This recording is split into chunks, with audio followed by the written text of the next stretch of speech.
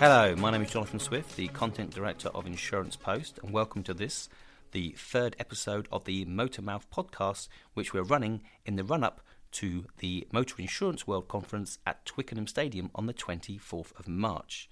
I'm delighted to say that today I'm joined by Mike Partridge, Paint and Body Repair Body Business Manager at Volkswagen Group UK. Hello, Mike. Hi there, how are you doing? I'm fine, thank you very much, Mike. Now, Mike, you are participating at the event as a panellist on our Repairing the Modern Car, a look at building a sustainable business model, price challenges, industry collaboration and more panel. That's a bit of a mouthful there. But can I ask, Mike, from a vehicle manufacturer's perspective, how do you see 2020 shaping up? What will be the major things to look out for in the autonomous market and beyond? Well, it's very early days for 2020, obviously, but the end of 2019 was actually quite buoyant in the backdrop of a pretty tough year. So we're hoping for a good January. I think probably the topic that's going to take up most of our time during 2020 is Brexit. Sorry to be relatively obvious on that, but that's obviously the key issue of the day and likely to be to go beyond as well. Also, what I think we're going to see is an increased interest in electric vehicles as well. That's something certainly it's been building for a while. We're seeing a lot more interest in that. What our response, what other manufacturers' response might be to the growing demand and to the legislation, legislative requirements, and obviously looking at the EV infrastructure as well that would support that. Could I ask then, Mike, from your position within a leading automotive OEM, what major changes have you seen in the automotive industry over the last year, and what trends have you witnessed taking shape? There's a few to pick out, really. I think the main one from a manufacturer's perspective is around car ownership. We've seen quite a growth in personal finance in recent years. PCP policies have been well documented.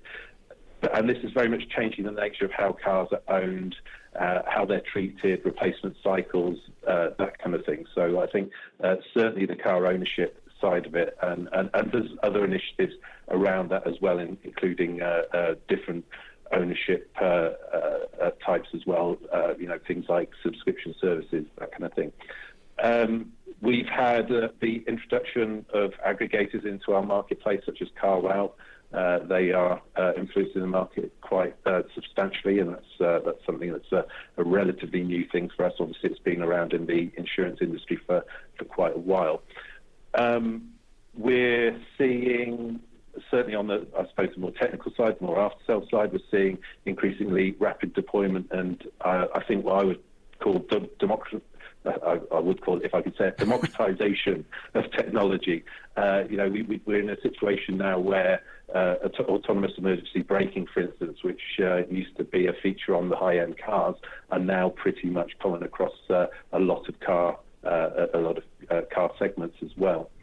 Connected vehicle is another one. That's a key topic that keeps coming up. Customers now know where their cars are, whether they're unlocked, that kind of thing.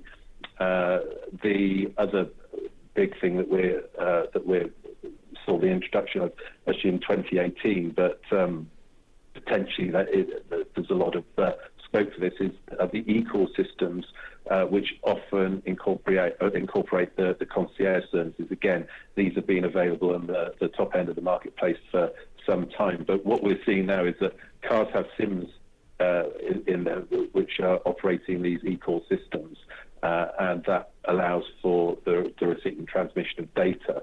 So I think in terms of there's a lot of changes that have happened in a very, very short period of time, and I think that the thing that ties all of that together is how rapid the pace of change is getting, and that rapidity is really starting to affect the marketplace and affect the service provision within that marketplace.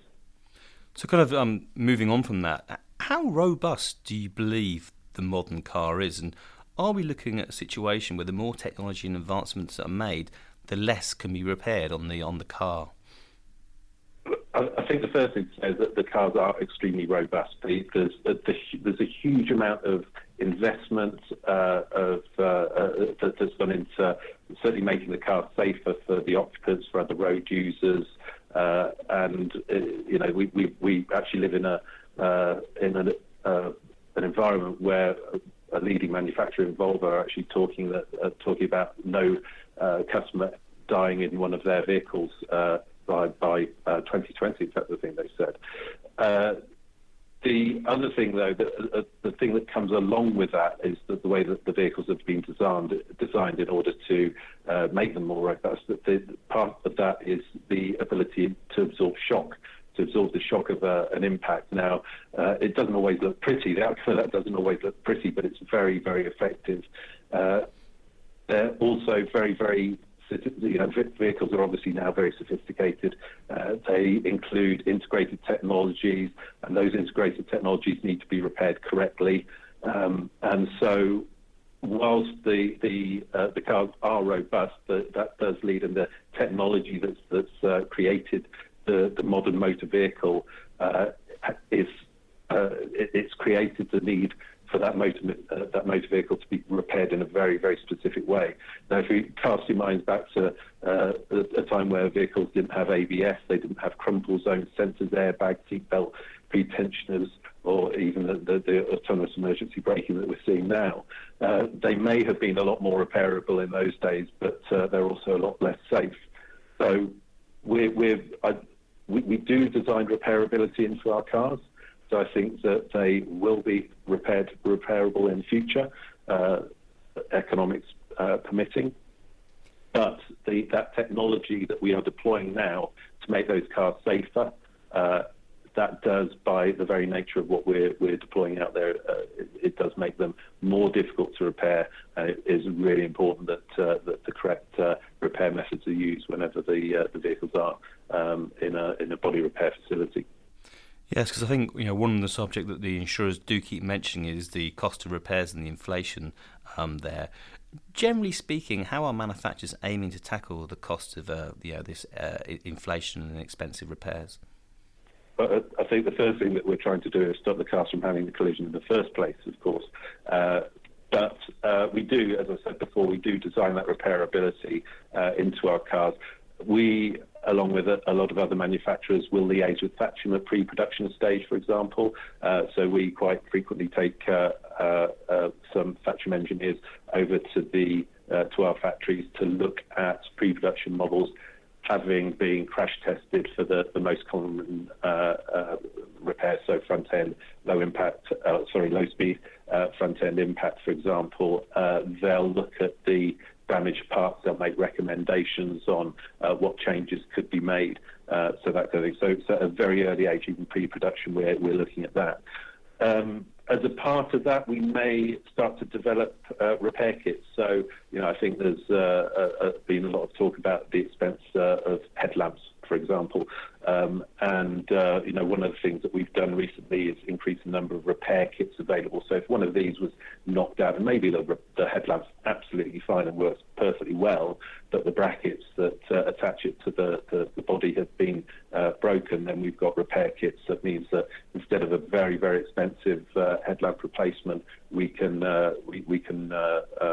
just deploy repair solutions such as a bracket kit.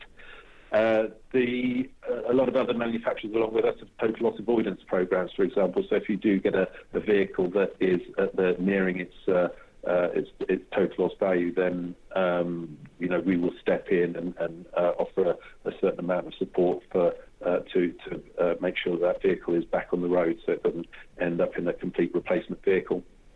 And I think generally what we are, as a group, manufacturers are very, very acutely aware of the role that parts make to the overall cost of repair. And I think there is a broad misconception that all manufacturers are interested in is part sales. I mean, certainly my priority is about a safe and efficient repair, so that all parties in that repair process are looked after to our best capabilities.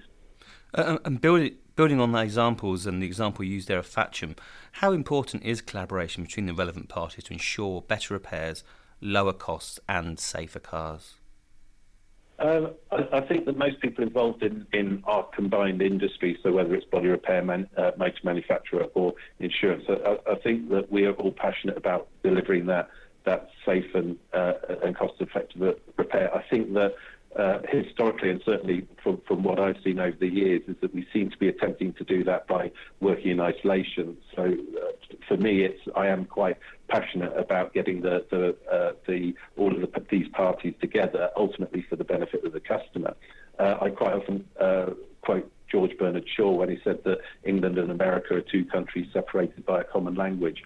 I do feel like that's us in the automotive repair industry. I think that we kind of have the same aims, we kind of speak the same language, but sometimes takes us somebody to get us together to actually start talking to each other to see that common language that we've got. We as an organisation, we're actively reaching out to insurers. We've got a dedicated national accounts manager whose job it is to maintain those relationships with insurers, and if that means that we have if they have a need to place repairs in a specialist network, in a manufacturer network such as mine, we've got a solution for that. And we've also just launched a website that is aimed at providing insurers with the very latest information on Volkswagen Group models and technology and that kind of thing. So it is very, very important, and quite often we do get those opportunities to get together. I think we need to exploit those a little bit more and find the bit of common ground that we share. Normally, which is around the customer, making sure that the customer has the journey that we want them to have. So speaking of the journey that you want them to have, Mike, approved repair networks via OEMs are expanding across the UK. Does this threaten the independent body repair shops, and could we see a future where the vast majority of repairs are conducted in-house by the OEM? I'm not sure if it's that simple. I think that certainly manufacturer networks of today don't look like they did 10 years ago. Taking the Volkswagen Group network as an example, only 30% of our network of 180 repairers are actually operated by our car franchisees. We rely on the quality independent body shops who want to join our network and want to invest in Volkswagen Group Paint and Body, and in return they get offered a paint and body franchise. So the independent sector and there's a big blur, a big grey blur between what the motor manufacturer sector and the independent sector. There's a huge amount of quality independence that are involved in what we do. I think that looking to the future, what we might see is different technologies are being deployed by different manufacturers, and that comes with a cost of investment on the part of the body shop. There may be a time where a body shop may need to specialise in a certain brand of vehicle or a smaller group of motor manufacturer approvals, and there will be niches throughout the market that should other independents should be able to latch on to fairly easily as well. So I don't think that that what we're doing from a manufacturer perspective and from an approved network perspective actually threatens the independence. I think that we're all part of the same industry, and certainly they're part of our network. So, Mike, how prevalent are bad repairs in today's market, or have these effectively been stamped out? Well, unfortunately, they haven't been stamped out, and I think it's fair to say that one bad repair is one too many. Unfortunately, it remains an issue. Whether it's as big an issue as it has been in the past, I'm not sure. But when I talk to repairers in our network, they talk about rectification work as a particular work stream.